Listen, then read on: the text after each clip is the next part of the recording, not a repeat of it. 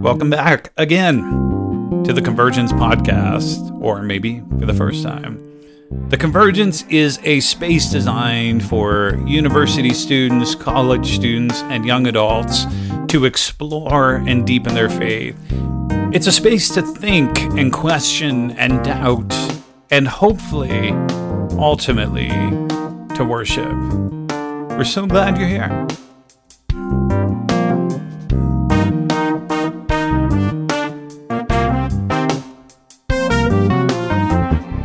This message comes from our service on February 10th, 2022, and is by my dear friend, Bob Osborne. So I was actually supposed to speak here, but I got quite ill and asked Bob just a few days prior to the event if he would step in. I joined the service online and thought this was almost worth getting sick over. After I listened to the message, I said to Marissa, my wife, I don't know how anyone couldn't be challenged by this message, but I also don't know how anyone could walk away offended. It was prophetic and pastoral. I don't even know what to say about Bob. He's a legend in our city. He's helped start churches. He's walked churches through rough seasons. And now he continues to both speak at various places, but is also a spiritual director for many people and works as a spiritual director at the University of Calgary. To know Bob is to love him. And I know that you are going to love this message. But what I want to talk to us about tonight are things hidden and things known, okay? Things hidden and things known. G.K. Chesterton was a wonderful writer and wit in the early part of the 20th century, English writer. You might have heard of G.K. Chesterton, some of the great works of Christian literature from G.K. Chesterton. And he said, always in history, we understood that the things that were seen were caused by the things that were unseen. He said that was always the understanding of human life. He said, if you saw a tree with its branches moving in the wind, you understood it was the unseen but felt wind, but unseen, that caused the branches to move. So what you were seeing happening was being caused by the unseen wind, right? He said, but it was getting to the point now, and he was noticing this in the early part of the 20th century, where we're starting to believe that the opposite is true. And it's a funny image, but he said, we're starting to believe that the wind is caused by the moving branches, that the unseen was caused by the seen.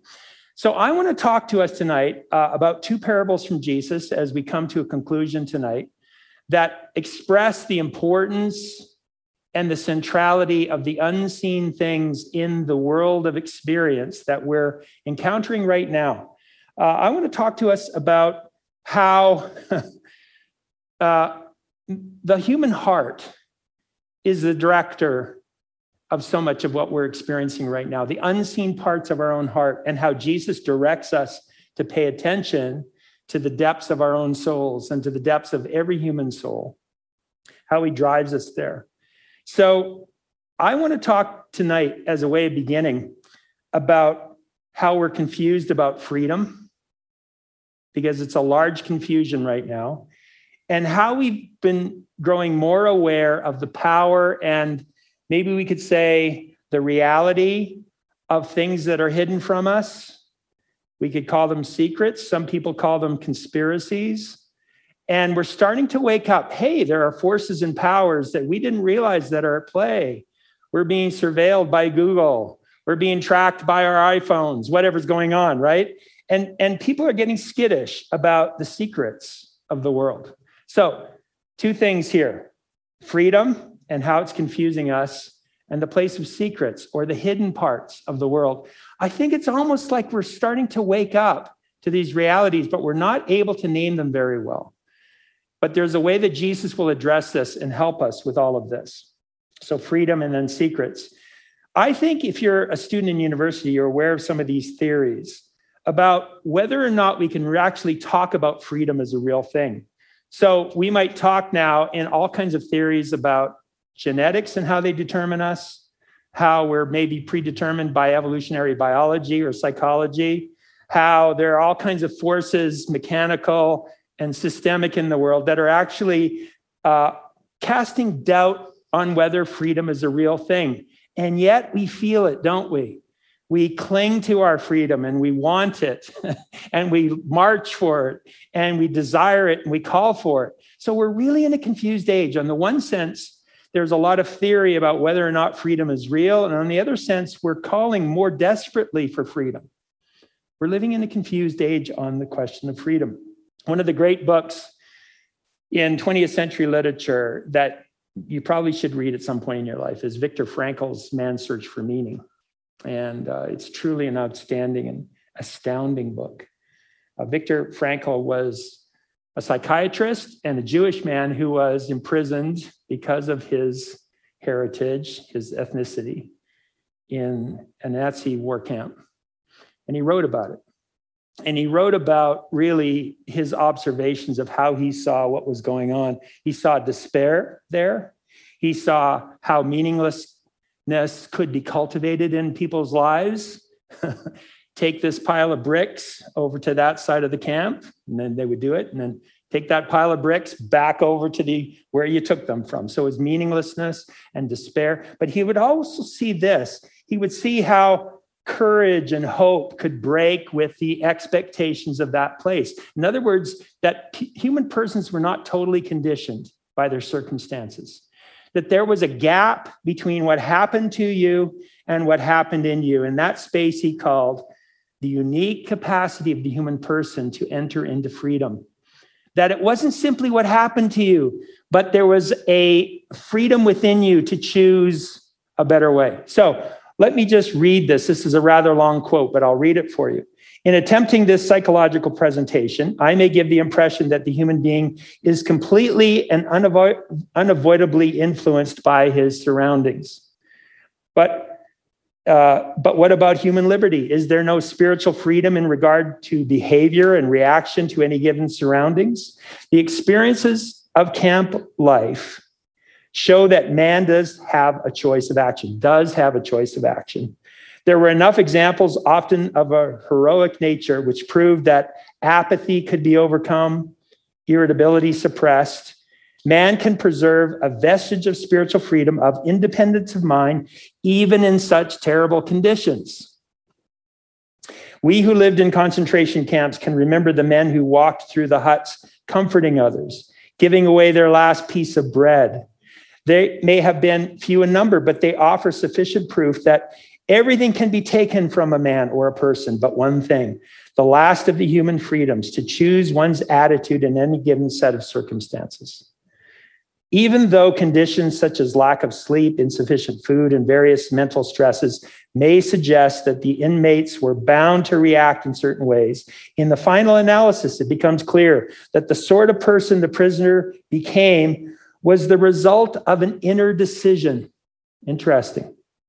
And not the result of camp influences alone. The kind of person the prisoner became was the result of an inner decision and not the result of the external forces of the camp. He was lobbying that there was such a thing as human freedom, that there's a difference between what happens to you and what happens in you. And so this is my really big point today. Think of it as the basic insight that Jesus was making a long time ago that keeps getting played out over and over again in human history, that some of us discover and others of us miss. We may say, I'm just the product of market forces or what's going on right now or a pandemic or genetics or whatever. But actually the scripture and Jesus, and even Viktor Frankl is noticing it here, there's a gap between what happens to you and what happens in you that makes all the difference. So think of that old observation when someone says, you make me mad. No, nothing actually makes me mad, right? No one makes me mad. Mad is my reaction to what is happening to me. Right?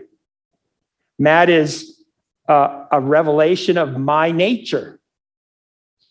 Okay? Maybe it's entirely appropriate to be mad.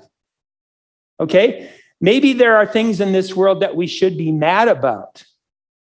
There are injustices and sufferings. Maybe there are things that should move our emotions and we should get fired up about and maybe do something good for the world. And we have various level or degrees of emotion about these things. But maybe sometimes it's entirely appropriate to be mad, but that's not something necessarily that happens to us. That's a reaction from within us to the state of the world. When Abraham Lincoln was just a young man, there's a famous story told about him where he's in New Orleans. He's still in his 20s, I think. So this is something like 30 years before he becomes president. You know the story of Abraham Lincoln, how he's instrumental in releasing and helping America to release itself from the evil scourge of slavery in its cruelest form, really, in human history, one of its cruelest forms. And Abraham Lincoln saw a young woman being traded and then treated horribly. And he said, if I ever get the chance to hit that thing, I'm going to hit it and hit it hard. And what he was saying is hit the institution of the evil, right? But think about what he did then. What he did was was through moral argument and an appeal to conscience, right? Abraham Lincoln, in some sense, was mad. But the second thing is, how should I be mad? What form should mad take, right? This too is part of our freedom. What should mad look like? You know, the Bible counsels us to be angry and sin not, which is an interesting point, isn't it? How can anger look appropriate to the Christian soul? And maybe we could even go a little bit further. Did Jesus ever get mad? And maybe we'd say, well, I wouldn't use the word mad. Well, I think we should use the word mad. He looked around one time at his opponents, deeply troubled and disturbed in his heart when they said he shouldn't be healing on a Sabbath day. I think when he went to the tomb of his friend Lazarus, it said that he cried with such a guttural cry. The word actually in Greek is snorted. There was such a deep, have you ever cried deeply like that, where it's kind of a snort comes out of you? It's an ugly cry. It's so guttural, right? In some sense, we could say Jesus got mad at things, never so much in a violent or vengeful way, but he got mad at what was wrong. But the question was, how was Jesus mad? How did he get mad? What did mad look like for him? You know, mad can look like a crazy, unhinged loss of control, like road rage, which in that person's case is revealing their moral center doesn't exist really. It's just about a selfish reaction to their inconvenience or something, right? So that's mad out of control. But what would mad look like in a more purposed and focused way? Maybe it looks something more like Martin Luther King, who got really angry at systemic racism and injustice, but purposely moved through the world in a focused and directed way. There is a way to be mad in the world. What I'm talking about is freedom here. Understand, get the big point. The freedom here, not simply how we react. We're not just merely reactionaries. We have a moral center out of which we can evaluate and then move in the world in a purposed way. And then we can also judge how we will move through the world. How did Jesus do mad? That's the question. So there's this amazing scene, or a couple of scenes in Lord of the Rings, the movie edition. You guys have all seen this stuff. I've read the books 3 times and then watched the movies I don't know how many times. But you know, when he's fighting the evil Balrog at the bridge of Khazad-dûm, and then, do you remember the scene? You all been there? Anybody not been there? You all know where I'm talking about. And so, you shall not pass, right? Great scene. Gandalf is one of the Christ figures in Lord of the Rings, by the way. And then he turns, and then he gets caught by the heel, which is an interesting biblical connection. And he's pulled down. At the beginning of the second movie, you see Gandalf and the evil being falling into the heart of the earth. And Gandalf's got his sword out, and he's going straight down into the heart of darkness, screaming with a sword into the heart to pierce the evil. It's a powerful image, I think, of Christ. And I've often thought of the cross as God's sword. If you can think of it as God's sword planted in the earth. How does God do mad? How does Jesus do mad? Not in vengeance, not in violence, but in suffering. There is a freedom in ourselves to see what's wrong with the world, to determine how we will move towards what's wrong in the world and in the Jesus way. And we have freedom to do this in the proper way. We're not merely reactionaries.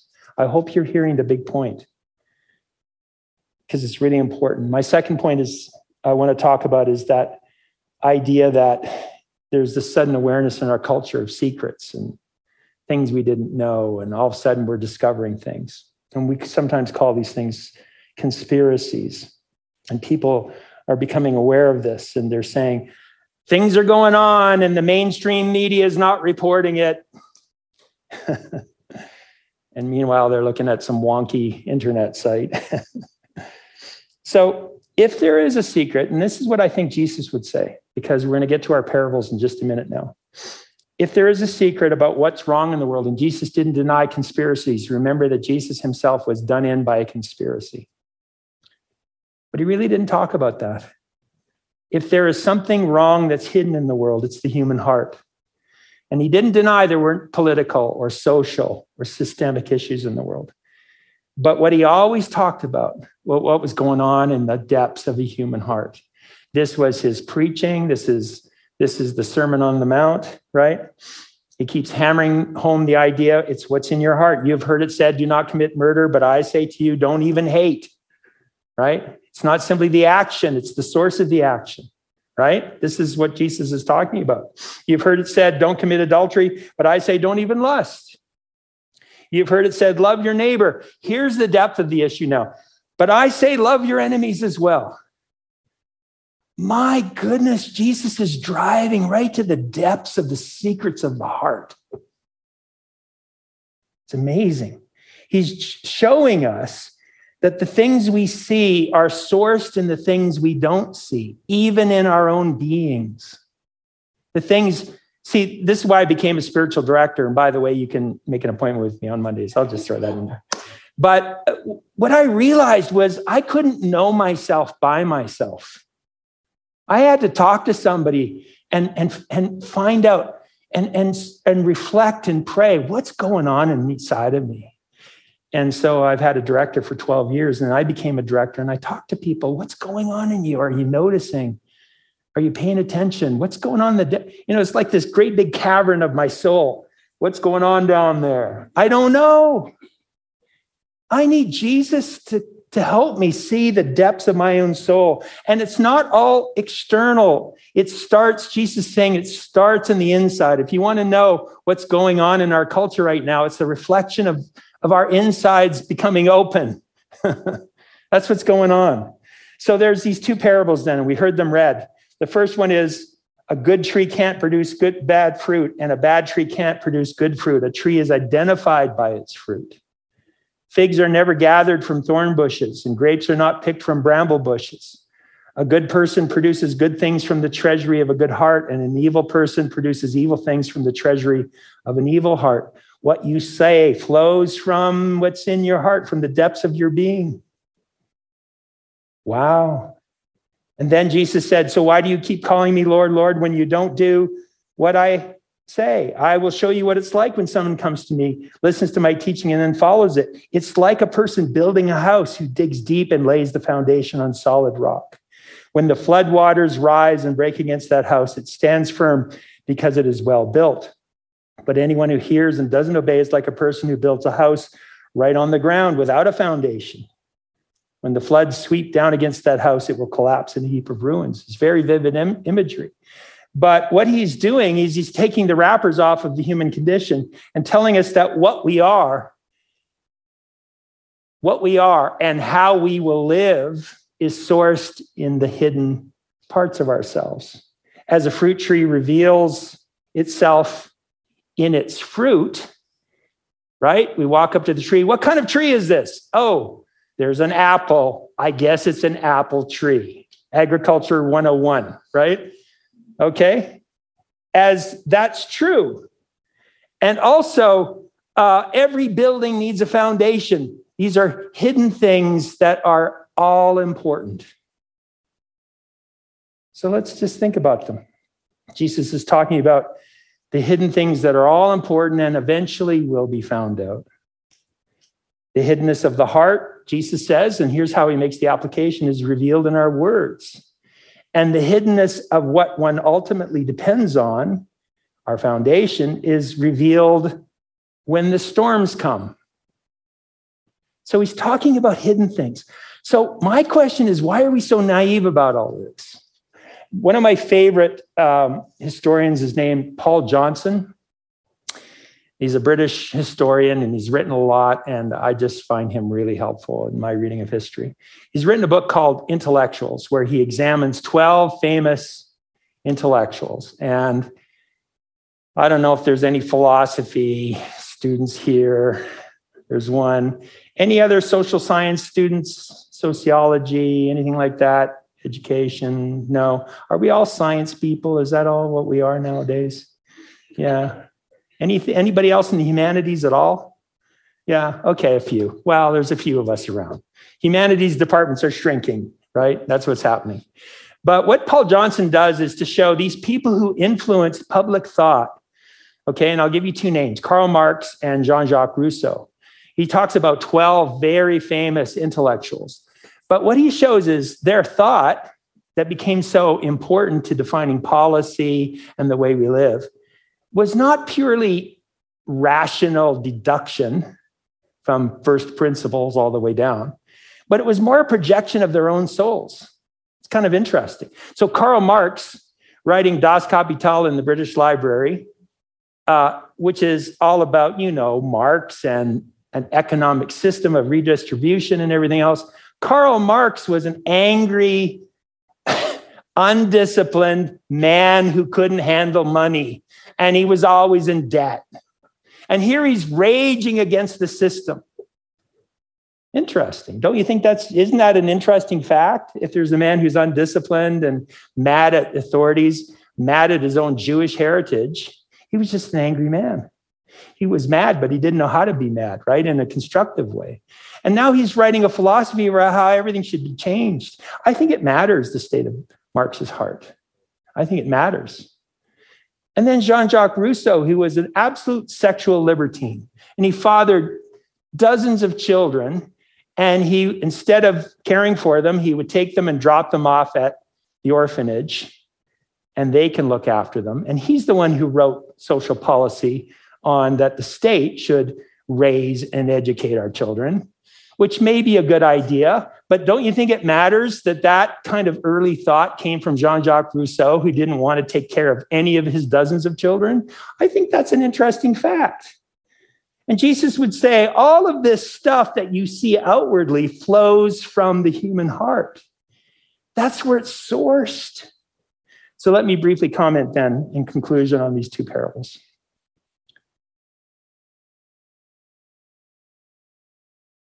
The first one is the parable about the tree and its fruit. And Jesus is saying something so obvious, right? It's so obvious. You don't get figs from what did he say? A thorn bush, right? You get apples from apple trees, oranges from orange tree. It's agricultural 101 again, but we don't make the connection in the people world. That's the thing. We have a hard time to see what Jesus is pointing out, and that's why he has to illustrate it this way. And did you notice where he goes with this? He says, really, the revelation of the soul is found in our words, because what a person says flows from their hearts.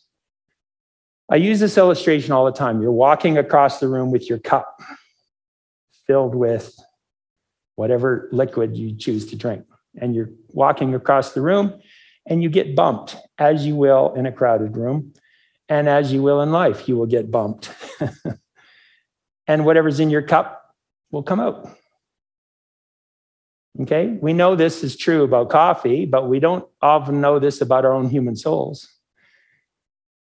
I remember reading a little book called Your Reactions Are Showing, which is a very wise book, saying it was in your reactionary moments that your sort of essential self was showing. And ever since I read that, I would realize myself, when I had reactive moments, oh my goodness, that was in me? Yeah, it was in me. I guess that reaction showed what was in me, And when we quickly say, I didn't mean it, what we actually should be saying is, I'm ashamed that I meant that. Apparently, I did mean it, and I'm ashamed at myself because I just found out who I am in that reaction. You're walking across the room, you get bumped, whatever's in you spills out, right? Our words reveal us. You can just think about Jesus when he's getting crushed. What comes out of Jesus? Forgiveness. It's amazing, right? What is deep within him flows out in his words of truth or silence or forgiveness or trust in God. So what is spilling out of souls in our time of disruption and frustration? What's coming out of us right now? What's coming out of you? If you listen to people around you, what are you hearing? What are people saying? They're revealing themselves. People are showing who they are. What are you hearing?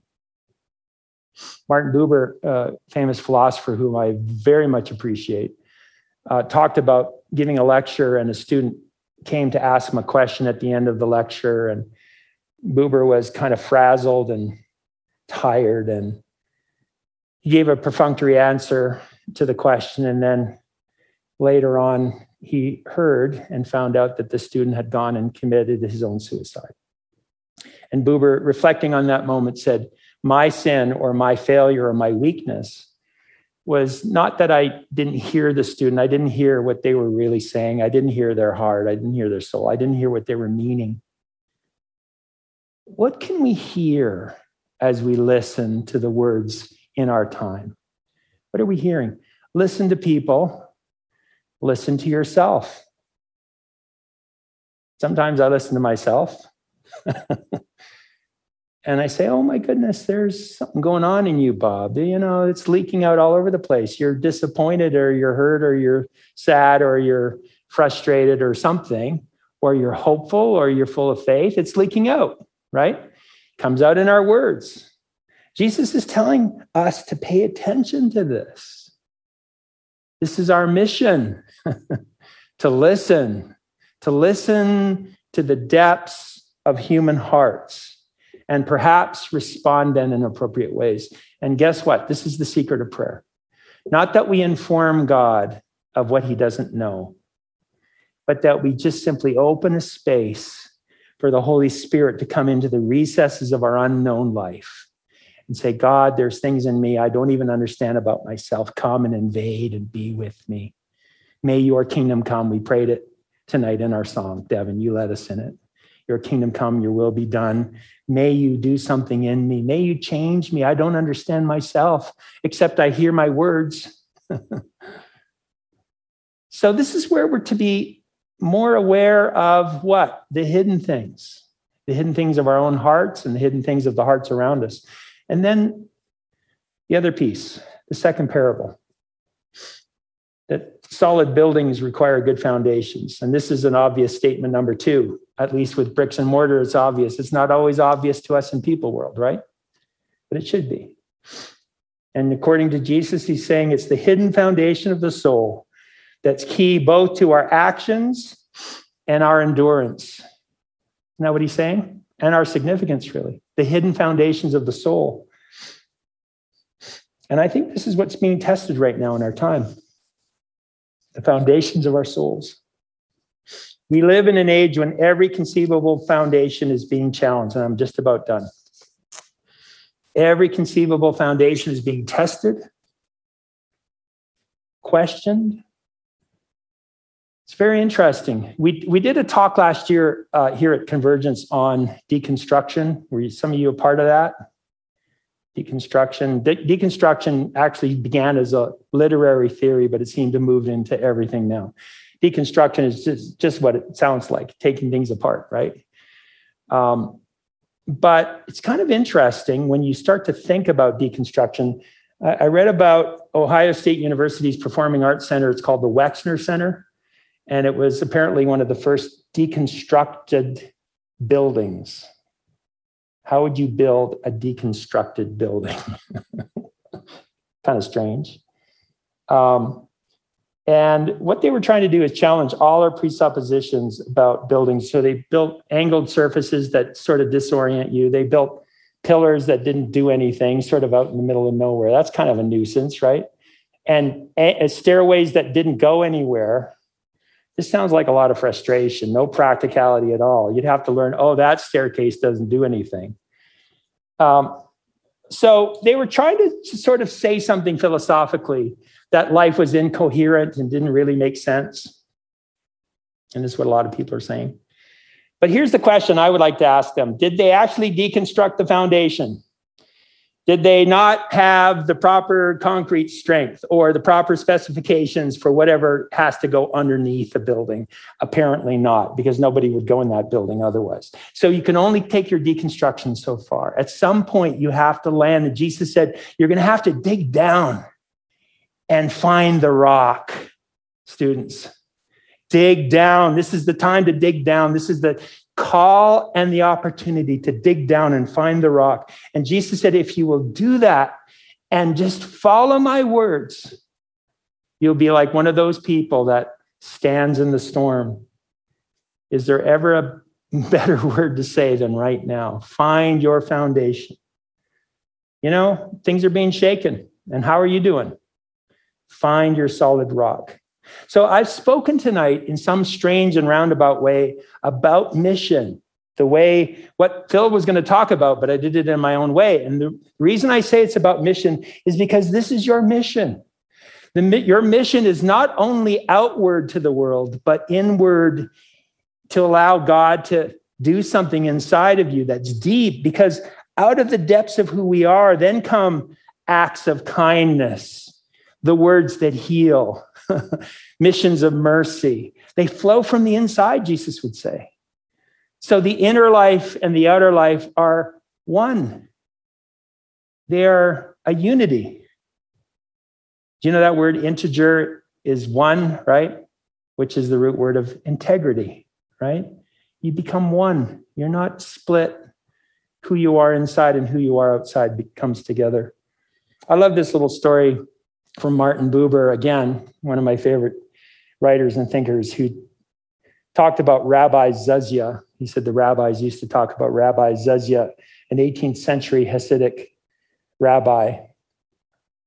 And he said, before his death, he said to his students, in the world to come, I shall not be asked, why were you not Moses? I shall be asked, why were you not Zuzia? To be yourself and to allow the invasion of God into the heart of you. And out of the heart of you comes your service to the world, your unique footprint and fingerprint to the world, because you are reclaimed territory for the kingdom of God. So let's pray.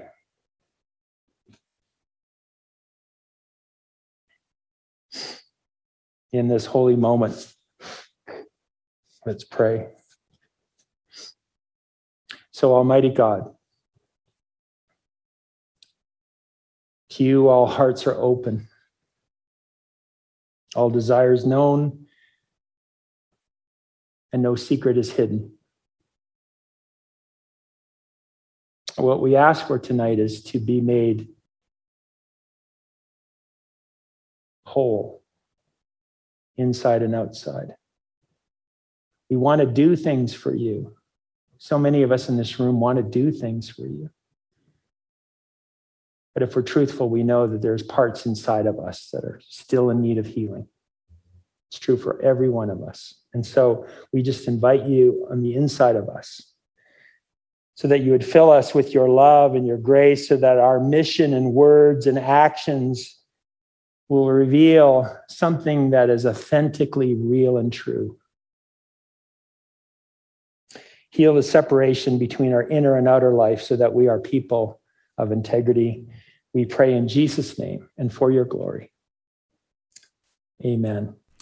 All right, y'all. you need to join us on February 24th because we're going to unpack this message. I'll sit with Bob. But what we do, and this is called Convergent Conversations, is I'll ask a few questions to get things going.